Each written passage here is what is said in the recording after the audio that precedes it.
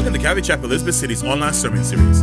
Join us this week for Daniel chapter 3, verses 1 through 12 with Pastor John King. Thanks, Pastor John. Hey, who's coming out to the parade? Oh, okay. Just a few of you, I see. Well, at least come out and watch. If the weather's nice, it's supposed to be a little bit warmer. If you do decide to come out to the parade and you want to ride on the float with us, it's a lot of fun. The actual location is behind the Armory, Elizabeth City Armory. Back in that area, that's where all the floats stage. And come on, I just want to encourage you again. Come on out and join us for that this Saturday. Okay, so today we're going to be in Daniel chapter 3. We start a new chapter in Daniel. We'll be in chapter 3, verses 1 through 12 today. Real quickly, last week in Daniel's dream interpretation, we saw the climax of what's known as the times of the Gentiles. We saw that they would come to an end and there'd be an establishment of a fifth and final kingdom to be set up by none other than the God of heaven, which shall never be destroyed. We learned that this kingdom would not be passed along for a next generation. In other words, God's not going to allow man to continue to spin his wheels trying to get things right. I think a lot of us noticed that as long as we've been living on this earth. 2,600 years ago, this was prophesied, and I feel like it's certainly coming much closer. But, this isn't going to be some kingdom that God's going to set up so that man can then take it back and try to do it right. Not going to be able to use political schemes or oppressive military regimes. You're not going to be able to lure people with propaganda or empty promises. That's the way of man. That's the way governments work. Sometimes they violently overtake. Sometimes they use free elections. And that's how things happen. That's how change happens. But that's not going to be the case when the Lord Jesus rules this earth. In fact, the coming kingdom of God is going to be as a stone that crushes any idea or system that seeks to displace the God of the Bible and put Satan's kingdom on the throne of the hearts of men. That's going to be it. Now, we learned last week in a parallel scripture, which is in Revelation 20, that our Lord and King Jesus Christ will judge the nations when he comes back. He will bind up Satan, and he will rule the entire world with a rod of iron for 1,000 years. At the end of this millennium, Satan will be released for a short while, and he will lead a rebellion of those who have not truly surrendered their lives to God, those who were faking it. They were giving feigned obedience. And they will now choose to be deceived by the enemy and make war against God, but then they'll be swiftly defeated and unfortunately delivered to the final judgment, the great white throne judgment. So the Bible spells things out how they're going to go, and Daniel sets the stage for that. He opens up for us the ability to see the future and part of God's plan. So now this week, we start a whole new chapter with one of the most famous Bible stories ever recorded. You guys are familiar. Daniel's three companions, Shadrach, Meshach, and Abednego, will quite literally face a trial by fire. King Nebuchadnezzar has previously acknowledged that Daniel's God is the God of gods, is the Lord of kings, and is a revealer of secrets. But King Nebuchadnezzar has yet to come to the personal recognition that God Almighty, the God of the Bible, does not simply occupy a space alongside, even though he may be considered the greatest of gods, he doesn't sit alongside these so-called gods. And we'll see in chapter 4 that he'll realize that very quickly. Now we see today that the king has decided that he's going to use his vast power now. Obviously, he didn't hear what Daniel had prophesied, and he's going to use his vast power to try and change the course of history by attempting to make his kingdom the only kingdom that will last. He doesn't like the idea of an inferior kingdom taking over. So as we read our text, we're in chapter 3, verses 1 through 12 this morning. It says, Nebuchadnezzar the king made an image of gold, whose height was 60 cubits and a width of 6 cubits. He set it up in the plain of Dura, in the province of Babylon. And King Nebuchadnezzar sent word to gather together the satraps, the administrators, the governors, the counselors, the treasurers, the judges, the magistrates, and all the officials of the provinces to come to the dedication of the image which King Nebuchadnezzar had set up. And we'll continue our reading after we pray. Father, we thank you for your word this morning, and we ask, Lord, that you would now go before us, that you would give us an open mind and a humble heart before you, unlike the example we see in this King Nebuchadnezzar. Let us be teachable by you, Lord. Let your Holy Spirit work in the minds and the hearts of each one of us, Lord. Let your Holy Spirit speak through your word this morning to us and not my words. Let us humble our hearts now as we come before you. We thank you, Lord, for this great opportunity once again to be together with you as we go through the Word of God. And we pray all these things in Jesus' name. And all God's people said, Amen. Okay. So we start out in the first part of our study with the image of gold. And we notice in verse 1, it says, Nebuchadnezzar the king made an image of gold whose height was 60 cubits, and his width was 6 cubits. It was most likely not pure gold. He wouldn't have likely been able to afford something that large to be made out of pure gold. It would be extremely heavy as well. But we know that the dream that he had has obviously gone to his head. Remember, he had a dream of this great image that had a golden head, silver arms, bronze chest, and thighs of iron and feet of iron and clay. And so he's got it in his mind that he's going to have this image built, and he has the power to do that. If you look at Isaiah 40:19, you'll notice just how metalsmith works in ancient times, metalsmithery. Isaiah says, the workman molds an image, the goldsmith overspreads it with gold, and the silversmith casts silver chains. So that was something that was common back then. So most likely this is a gold-plated 60 cubic feet. Now, 60 cubits. How tall is that? Well, that's anywhere from 90 to over 100 feet tall and 9 feet wide. So it's almost as tall as the 9-story Virginia Dare building right here in downtown Elizabeth City. It's considered to be a low-rise building. Now, you kind of wonder, okay, that's pretty tall and pretty thin. It's pretty slender. And so a lot of people would say, well, perhaps the body is more proportional because it sits on a big pedestal as well, and that includes the total height. So he set it up on the plain of Dura, which is in the province of Babylon. One reading is this: there's a circle, the plain near Babylon, in which Nebuchadnezzar set up a golden image mentioned in Daniel 3:1. This place still retains archaeological evidence. It still retains its ancient name, and on one of the many mounds, the pedestal of what must have been a colossal statue has been found. And so, again, the Bible, archaeological evidence continues through the course of time as we move through history.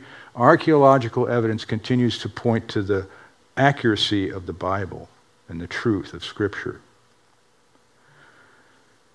One writer put it this way. He said, the date of this event, in other words, here we shifted from this great prophecy, this great look to the future here into chapter 3, and you kind of wonder, well, how much time went by between this great prophecy that Daniel, having interpreted the dream for Nebuchadnezzar, and the present place we're at right now? When the date is not given, and the scholars differ in their opinion, says one writer. Some suggest a date soon after Nebuchadnezzar's dream about the enormous statue described in chapter 2. You have something in your head and you can't get it out of your head. It could have been last night. There was something that was bothering you, whether it was getting your house decorated for Christmas, whatever it was, and it just wouldn't go away. Now, other scholars suggest a later date of some 20 or more years, and this seems to make more sense because that would have given Nebuchadnezzar time to have destroyed Jerusalem totally. That would have given him time to invade and conquer Egypt. That would have given him time to complete his 13-year siege of the conquest of Tyre. And so he would have seen all these things when he went out. When he went to Egypt, he would have seen these giant statues. He would have seen the pyramids, the sphinxes, the temples that these great Egyptian kings had built. So chances are, obviously, we're going to see that this powerful man is also full of pride. Nebuchadnezzar had a strong desire to build a monument in his own honor, and a monument that could be used to consolidate his power and unify the nation. So here he is, and what does he do in verse 2? He says he sends word to gather together, and then we have that list of people, the government officials, the satraps, the administrators, etc., etc. You see, this king's empire stretched all the way from Egypt, all the way over to Babylon and north. And so there were a lot of different people that were originally part of different states and countries, and they had a lot of, diversity, if you will. And so you see at this long list, and it also gets listed again later, but they came for the dedication of the image. Apparently, the invitation included what they were going to be doing. And you think, oh, we're going to go clear over to Babylon, to the plain of Dura. We're going to get out in the desert, and we're going to look at this big giant statue. Who does that today? Well, you ever heard of the Burning Man Festival? Some of you have. It takes place in northern Nevada, in the middle of the desert. I think they had to cancel for COVID. But they put big giant statues up there that are 100 feet tall, and then they burn them in effigy. They do all kinds of crazy stuff. So people still do those kind of things. But in any event, this was a pagan set of countries. This was various pagan religions, and for them, it almost wouldn't be a big deal to do this. But of course, this was an absolute monarch, and when he says to come visit us, when he says to come out, you'll do that. And so they came for the dedication. The word is, the Aramaic word is Hanukkah, corresponding to the Hebrew word for consecration. Now later, the Jews in 164 BC would establish the Jewish Festival of Lights, or dedication, which we know today as Hanukkah. So the image was, really tall. Again, it was the size of a low-rise building, 100 feet tall or so. And it says in verse 3, so they all came, the satraps, the administrators, governors, etc. They came and they stood before Nebuchadnezzar, they stood before the image that Nebuchadnezzar had set up. Okay, so now we're all here. It took us in some cases it may have taken several weeks to get here. We're all here out in the desert, in the plains of Dura. Now what? We're here for the dedication. Now what? Well, stand by. Oh, and by the way, what's that big furnace over there? Why is that furnace so close to that really tall golden statue? What are we doing here? You ever been in a group situation, you're like, okay, we're all assembled. What are we doing here? I know you're not saying that here today. So we start and we go into verses 4 through 7. We come to the sound of music. You got to have music, right? You got to have music for an event like this. And so here he starts out, and you have a herald crying aloud. And he says in verse 4, to you it is commanded, O peoples, nations, and languages. Here's a proclamation. These were representative of many regions. It is commanded, not suggested, that at the time you hear the sound of the horn, the flute, the harp, the lyra, and psaltery, all together in symphony, with all kinds of music, you shall fall down and worship the gold image that King Nebuchadnezzar has set up. That's what you came here to do. That's where you came hundreds of miles. All these people, you've come out to the desert. Now you're standing before this great image. And when the music plays, you will bow down and you will worship the image. We look at this list of musical instruments, kind of interesting. You have a horn, which is quite possibly like a shofar. You have a flute, which would be, again, like a pipe whistle. A harp, which is probably a lyre, a stringed instrument, not a lyre, but a lyra, or zither. A psaltery would be a 12-string harp, a dulcimer. I like music, so I like instrument. You see, musical instruments all together. So what they were doing would have been a loud and expressive display of instrumental music. So here you're in this situation. It says, you shall fall down. The NIV says, you must fall down and worship. To worship the gold image is to be laying flat down on the ground, to bow low, not to have your head popped up. Worship the gold image. In verse 6 it says, but whoever does not fall down and worship shall be cast immediately into the midst of the burning fiery furnace.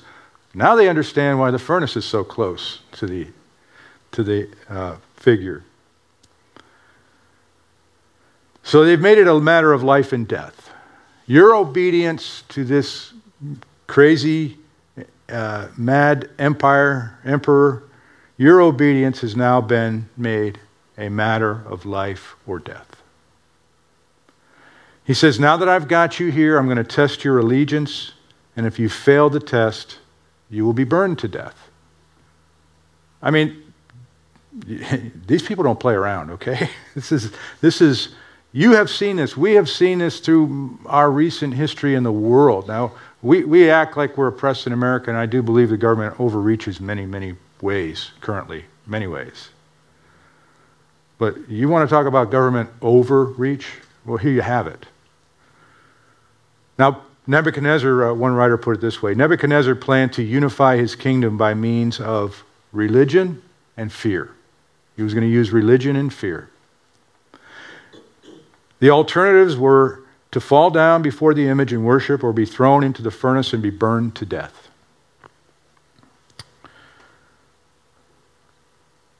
David Guzik writes, he says, in this, Nebuchadnezzar was just like many politicians who often seem willing to use religion to strengthen their grip on political power.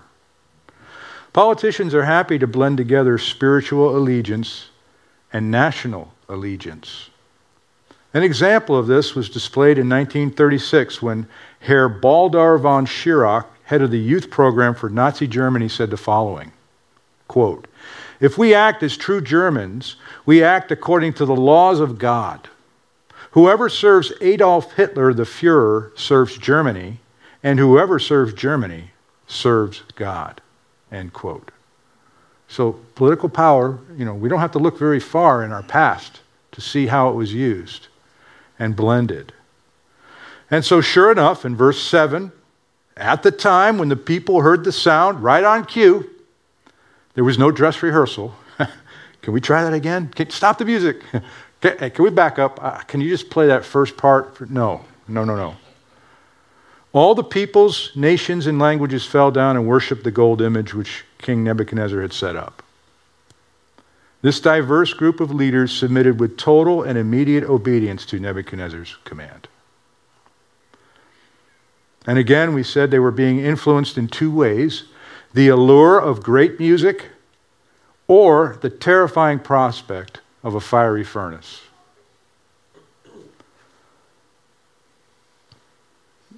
When we study prophecy, especially when we study the book of Revelation, we see in Revelation 13 what's coming. A future world leader, the false prophet, or also known as the beast from the earth, not the Antichrist, but the false religious prophet, demanding worship of Antichrist, telling people they will worship Antichrist or they will die. You see it, Revelation 13, 15 through 7. He was granted power to give breath to the image of the beast, and that the image of the beast should both speak and cause as many as would not worship the image of the beast to be killed. He causes all, both small and great, rich and poor, free and slave, to receive a mark on their right hand or on their foreheads, and that no one may buy or sell except one who has the mark or name of the beast or the number of his name. In Revelation 17, we'll see that a future Babylon, notice the parallels, a future Babylon, that the woman was arrayed in purple and scarlet and adorned with gold and precious stones and pearls, having in her hand a golden cup full of abominations and the filthiness of her fornication. And on her forehead a name was written, Mystery Babylon the Great, the mother of harlots and the abominations of the earth. So this technique of total submission or die has happened in recent history in the world.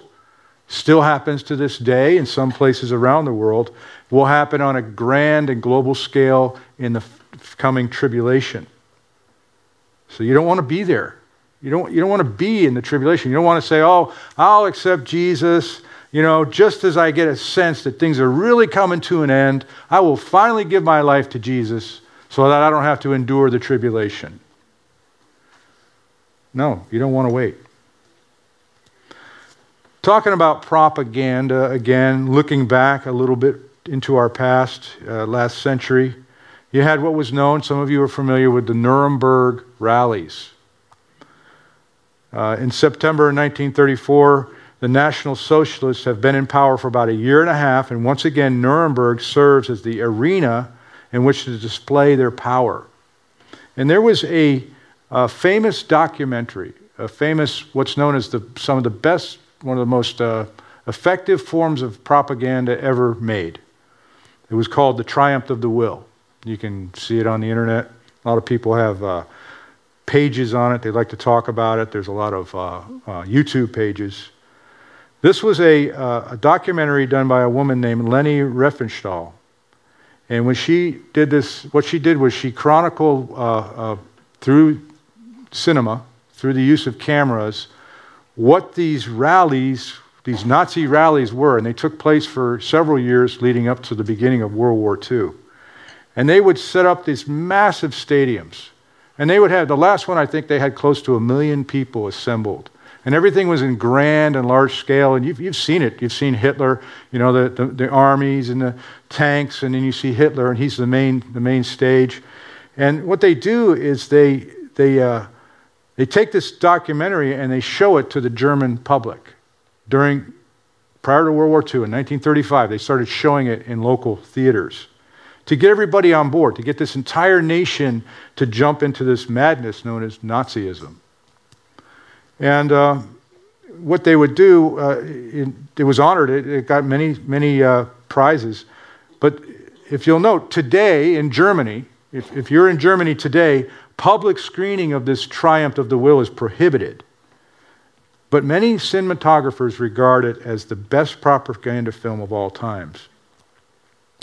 You may have heard of a man in the Nazi Party. His name was Albert Speer. And he was a architect that worked for Hitler. And he designed and built gigantic structures exclusively for the rally. So when you see what goes on with this thing with Nebuchadnezzar, big, giant, grand, what they're doing is they're playing off the human desire to like big and grand things and to be drawn to it. And so he built these gigantic structures. And in his autobiography, Speer calls the chapter pertaining to these party meetings, it's translated over to constructed megalomania. In other words, he builds these ginormous stands where you can house all these people, these spotlights that go straight up in the air. They look like an actual curtain. And so they've constructed this megalomania. And so the problem, and the reason why it's so easy, because you want to ask yourself the question, why would people do this? Why would they go worship a statue? But we know in our modern world, think of all the big cities you may have been to, and the great sights and sounds you see in these big cities. People are enamored with large, beautiful architectural things. And so it's easy. But we also see, not only was this propaganda going on, and remember, propaganda right now is very extensive on the internet. It's very extensive in social media. If they continue to repeat lies enough, everyone starts to believe it. And so, folks, we need to be careful how we deal and be able to recognize propaganda, because that's part of what's dividing our nation right now. From two separate groups is this crazy propaganda, because they keep just hammering us with it. We also had the fact that he was using music, and I'm not going to go into that, but why would he gather all these various leaders? And the reason was, again, he had this vast empire, so he had to have everybody, he wanted to get them all on the same page. He's kind of like, I wonder what's going on way over in Egypt. I don't know how things are going. So there was a need to bring everyone together and rally around a common cause. They had a need to unify. And then why would they use a statue? Well, we just said it. The reason why big and beautiful things are attractive is because that's what draws people. They will come to that. They will acknowledge those things. Big Ben in London, or the towers, in New York City, or the Golden Gate Bridge in San Francisco. And all the cities around the world have their iconic figures. And why do people worship idols? I mean, we see we see the golden calf back in Exodus, various idols and images from different people groups. And that's because of our sinful nature. Our sinful nature. And it starts with idolatry. When Adam and Eve gave into the temptation of trusting the words of the serpent over the words of God and his provision for them, it set in motion a heart of rebellion in all of us to want to construct our own idols in the place of God. And when God gave the 10 Commandments, he knew about this fallen tendency, and so he instructed Moses and the Israelites in this very thing. You've seen it in Exodus 20, verses 4 and 5. You shall not make for yourself a carved image, any likeness of anything that is in heaven above, or that is in the earth beneath, or that is in the water under the earth. You shall not bow down to them or serve them. For I, the Lord your God, am a jealous God, visiting the iniquity of the fathers upon the children to the third and fourth generation of those who hate me. So, knowing Scripture, knowing our tendency, knowing the fall, the type of you can easily answer the question why people would do that and why this pagan culture would do it. Romans 1:23 summarizes. It says, people, and they changed the glory of the incorruptible God into an image made like corruptible men and birds and four-footed animals and creeping things. So idolatry, and in the case of King Nebuchadnezzar, and everyone for that matter, leads to pride. Idolatry leads to pride. And King Nebuchadnezzar, he heard the dream interpretation, but it appears he didn't relish the idea that this great kingdom of gold would be handed over to a lesser, inferior kingdom of silver. This is where he decides that he's going to, even though that's exactly what would happen in 70 years, by the way, as we will learn. But at the time, no one on earth at that time would have thought that this great Babylonian empire would fall. But it did. It was defeated because of pride. And that's what takes down nations. Again, we looked at prophecy last week. We saw that there's coming a time when God is just going to say, no more. No more. I'm going to set up a kingdom. I'm going to show you how it is to govern this earth, this creation that I made. So from a distance, and with the benefit for you and I of this sort of biblical hindsight, we can see the folly of the king and his subjects. If I were to ask any of you, hey, is it a good idea to run out to a desert and worship and bow down to a golden idol? You'd say, of course not. Because you're Christian, you have your faith, and you have biblical hindsight to see the folly of it. We looked at the even closer historical event of the Nazis who subjugated the German people through propaganda and violence. And we hardly need a reminder that our generation today faces its own challenges, and we need God's promises to see us through in our day and time.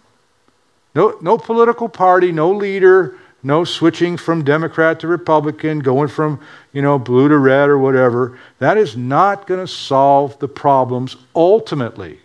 Ultimately. We need God's promises to see us through each and every day. John 12:24, verses 24 and 26, Jesus said to his disciples. He said, most assuredly, I say to you, unless a grain of wheat falls into the ground and dies, it remains alone. But if it dies, it produces much grain. He who loves his life will lose it, and he who hates his life in this world will keep it for eternal life. If anyone serves me, let him follow me, and where I am, there my servant will be also. If anyone serves me, him my Father will honor. Which brings us to our final verses for today, verses 8 through 12. Here we see Daniel's companions refusing to serve or worship the image.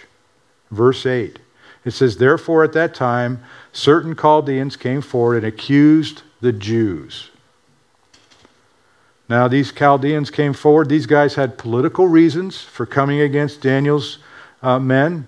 And they knew that Nebuchadnezzar had already placed these young men in positions of high authority and high office, above many of these Chaldeans and astrologers and other people that were previously consulting with the king. And he accused the Jews. Now that word accused in Aramaic means literally to chew them up.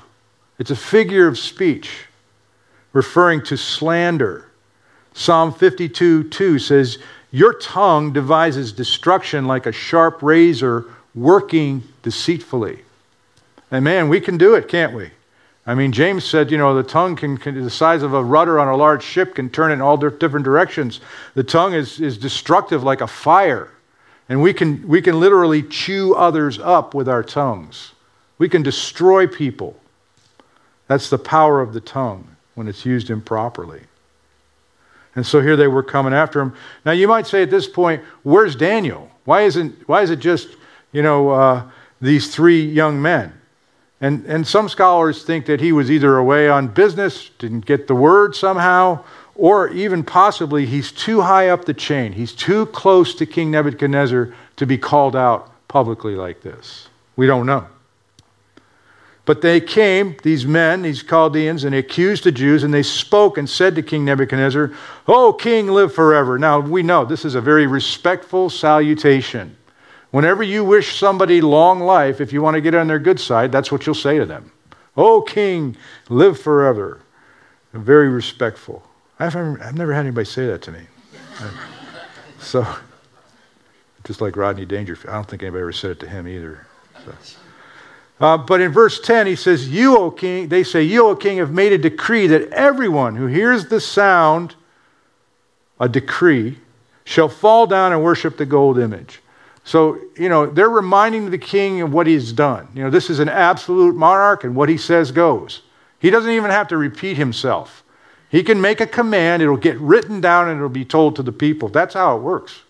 It wasn't like, are you sure you want to do this, king? No, he can decree whatever he wants and won't have to repeat himself. So they repeat it back to him. And it says, they remind him, of course, "And whoever does not fall down and worship shall be cast into the midst of the burning fiery furnace." So here they are. Now this furnace, atun, a large furnace with a very wide open mouth, so it could fit like human bodies in it, at the top of which materials were cast in.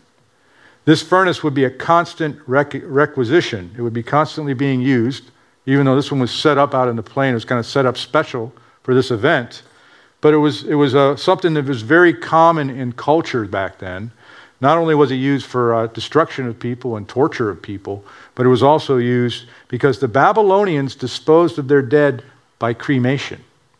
The Jews would never cremate a body, and so here they were in Babylon, and another part of culture they're learning about. But that's how they dispose of their dead, by cremation. And then they go on in verse 12 and they say, "Well, there are certain Jews whom you have set over the affairs of the province of Babylon, and their names, Shadrach, Meshach, and Abednego. These men, O king, have not paid due regard to you." So they're accusing them. This, some would say that this was a sort of a malicious sort of a spirit of anti-Semitism. When you look at the history, look at the Nazi regime, you go, wow, that's crazy. And then you look in the book of Revelation and you see the Great Tribulation. Who's being persecuted? The Jews. God's people. Filled their hearts. This malicious anti-Semitism had filled their hearts, the minds of their advisors. The three young men had just betrayed Babylon, is what they're saying. And so they reminded the king of his decree, and anyone who refused to worship before the gold statue and declare his first loyalty to the state was to be executed. And so they were going to be thrown into a burning furnace. And here's what they told the king. They said, "They do not serve your gods or worship the gold image which you have set up."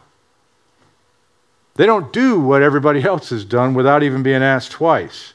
So this was a charge of treason. These Chaldeans intended to make this a personal affront to the king. How could they be so ungrateful, king, for all the things that you have done for them? You've raised them up in this position. They don't serve your gods. They don't even serve, not only will they not serve this golden image, but they won't serve any of your gods. They won't worship them. So not only had they failed to obey the king's decree, but they're trying to paint this picture that they were being malicious about it, that they were in contempt of him and his authority, just trying to stir him up. And as we start next week, we'll see that he was very mad. He was very upset about this. Because Nebuchadnezzar had set up a new state religion.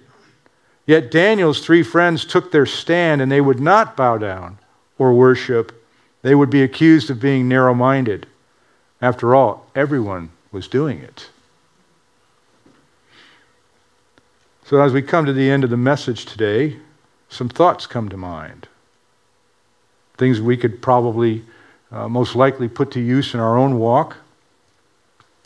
We don't live in a time like that, obviously. Who knows what could happen in the future? We don't know. And so how are you going to deal with it? In advance, how are you going to deal with persecution if it were to happen? We don't know. We see the world moving so fast now, it's never moved that fast.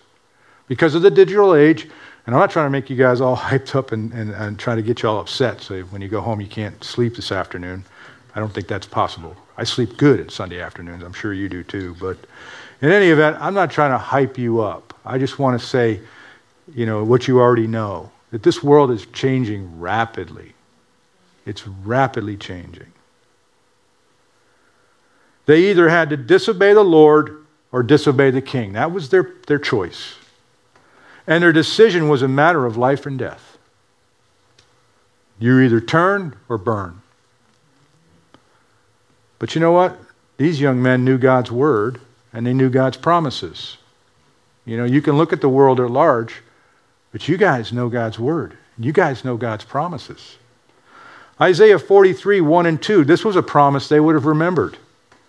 But now, thus says the Lord who created you, O Jacob, and he who formed you, O Israel, fear not, for I have redeemed you. I have called you by your name.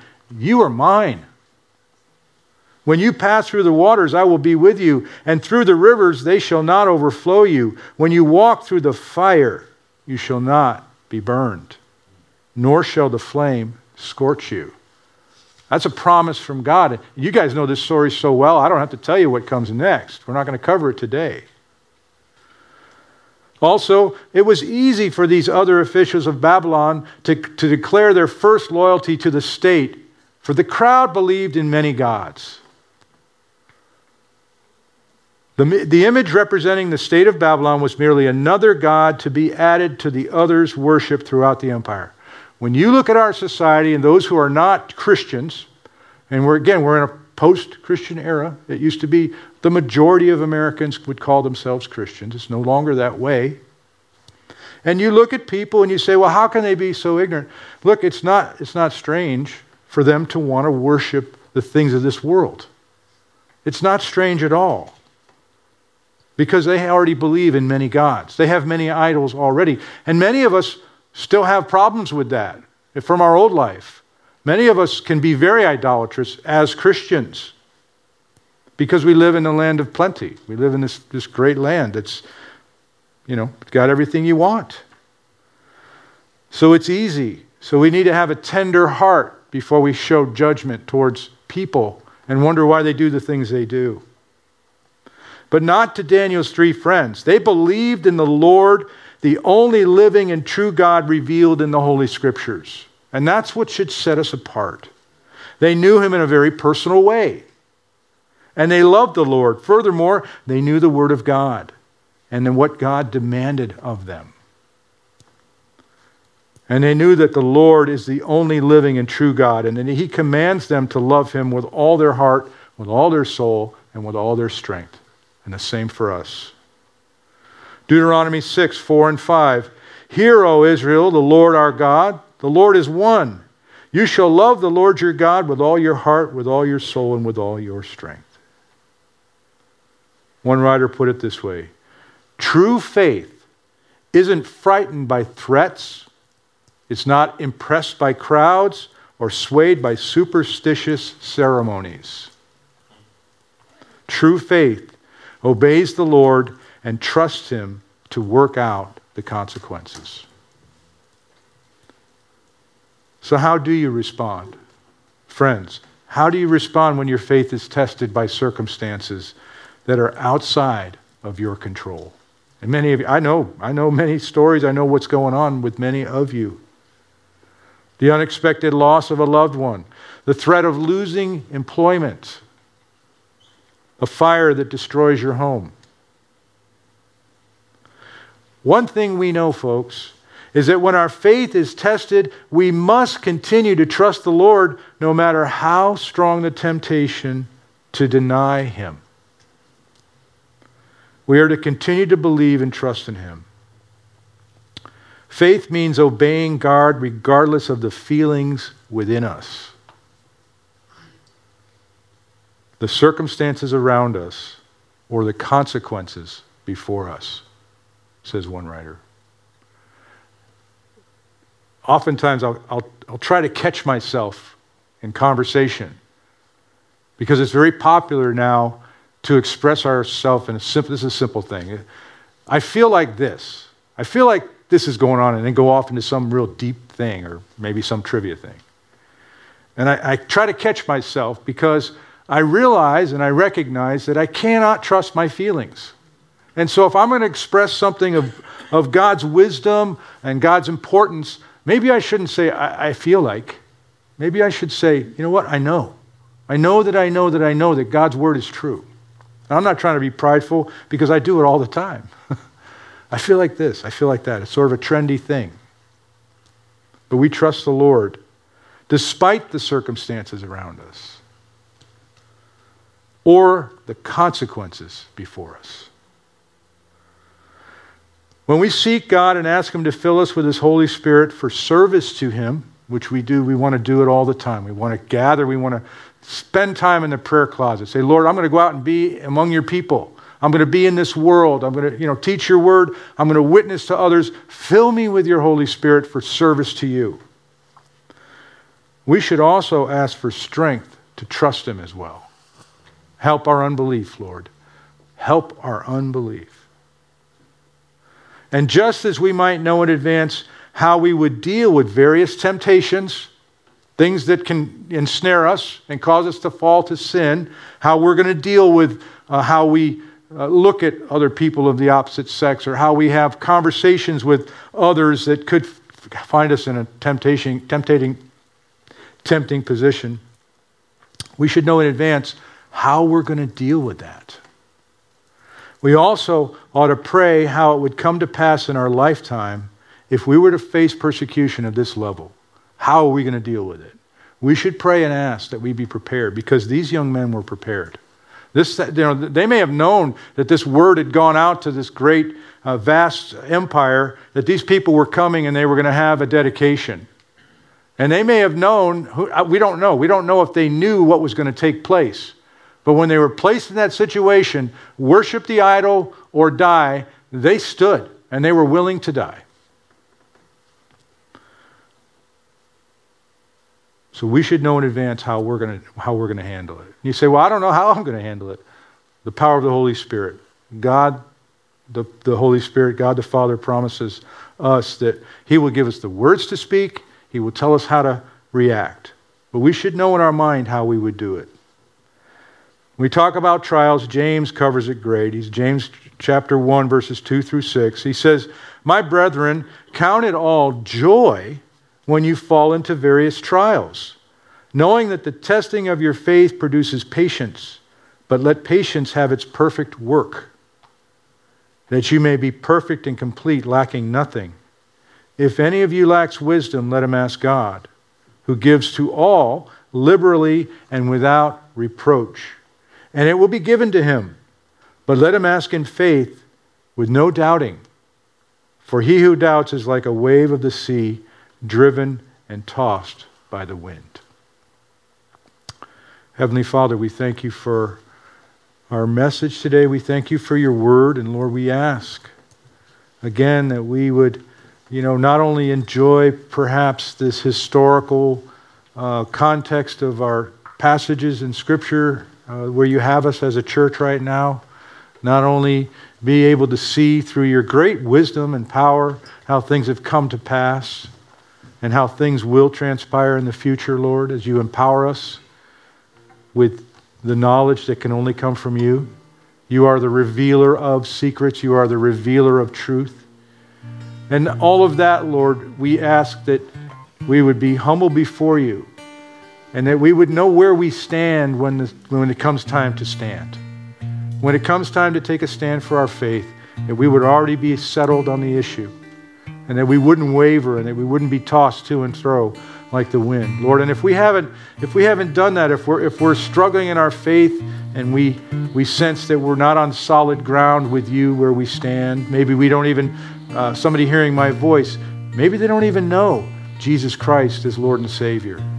Maybe they haven't placed their entire life and all their possessions and everything that they have and given them back to God and realized that they all came from Him to begin with. Maybe they haven't surrendered their life unto you for forgiveness of sins, having repented of the fallen nature that they have been born with, knowing that they've committed sins against you, knowing that they've lied and they've stolen, they've used your name in vain, and that you will hold them guilty for that. You will hold them in judgment for that. Maybe there's people that hear my voice through the internet or here today who don't know you as Lord and Savior. And yet we've read the type of world that has existed and will exist. And Lord, we just ask that you would simply grant us your wisdom once again. Guide us. Speak to our hearts. Help us, Lord, to get to the bottom of where we stand with you, where we're going after we leave this world. We know that this is a short time this side of heaven. And then everyone will step into eternity. So Lord, help us once again to settle the issue before you. Go before us now, we pray in Jesus' precious name. And all God's people said, amen. Let's stand. We're going to recite our scripture, our closing scripture, and then we're going to have a song, a closing song. Romans 16, verses 25 through 27. Let's read it together. Now to him who is able to establish you according to my gospel and the preaching of Jesus Christ, according to the revelation of the mystery kept secret since the world began, but now made manifest by the prophetic scriptures, made known to all nations according to the commandment of the everlasting God, for obedience to the faith. To God alone wise be glory through Jesus Christ forever. Amen.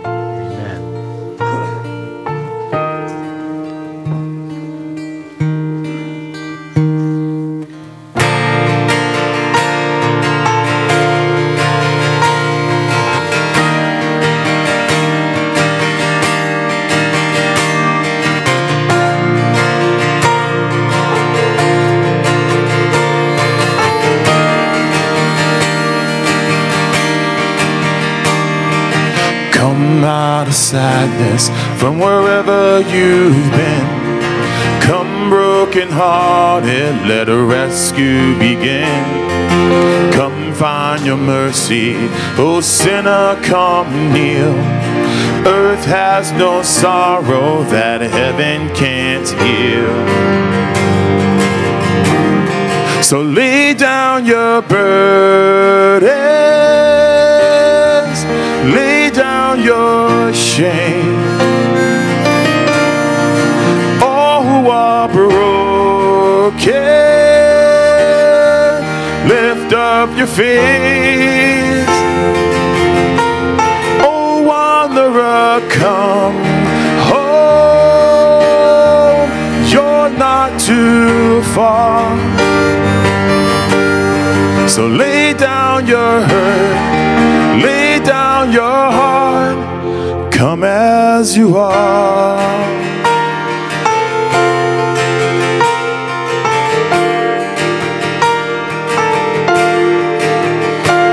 There's hope for the hopeless and all those who strayed. Come sit at the table, come taste grace to grace. There's rest for the weary, rest that endures. Earth has no sorrow that heaven can't cure. So lay down your burdens,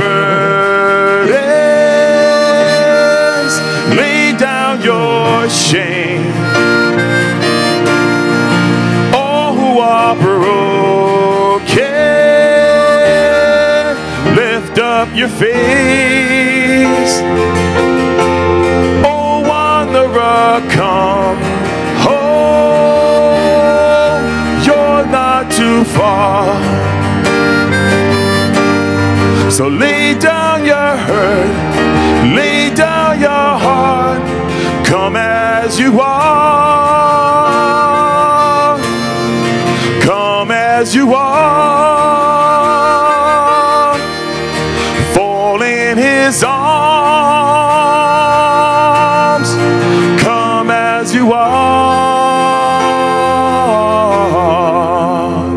There's joy for the morning. O sinner, be still. Earth has no sorrow that heaven can't heal. Earth has no sorrow that heaven can't heal. So lay down your burdens, lay down your shame. All who are broken, lift up your face. Oh, wanderer, come home. You're not too far. So lay down your hurt, lay down your heart. Come as you are.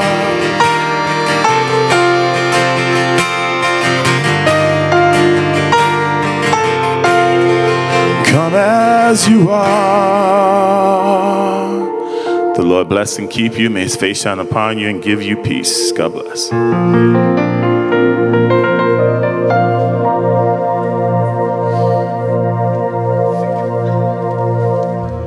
Thank you for joining us today for Calvary Chapel Elizabeth City's online sermon series. Join us next week as we continue through the Bible, book by book, verse by verse, line by line. God bless.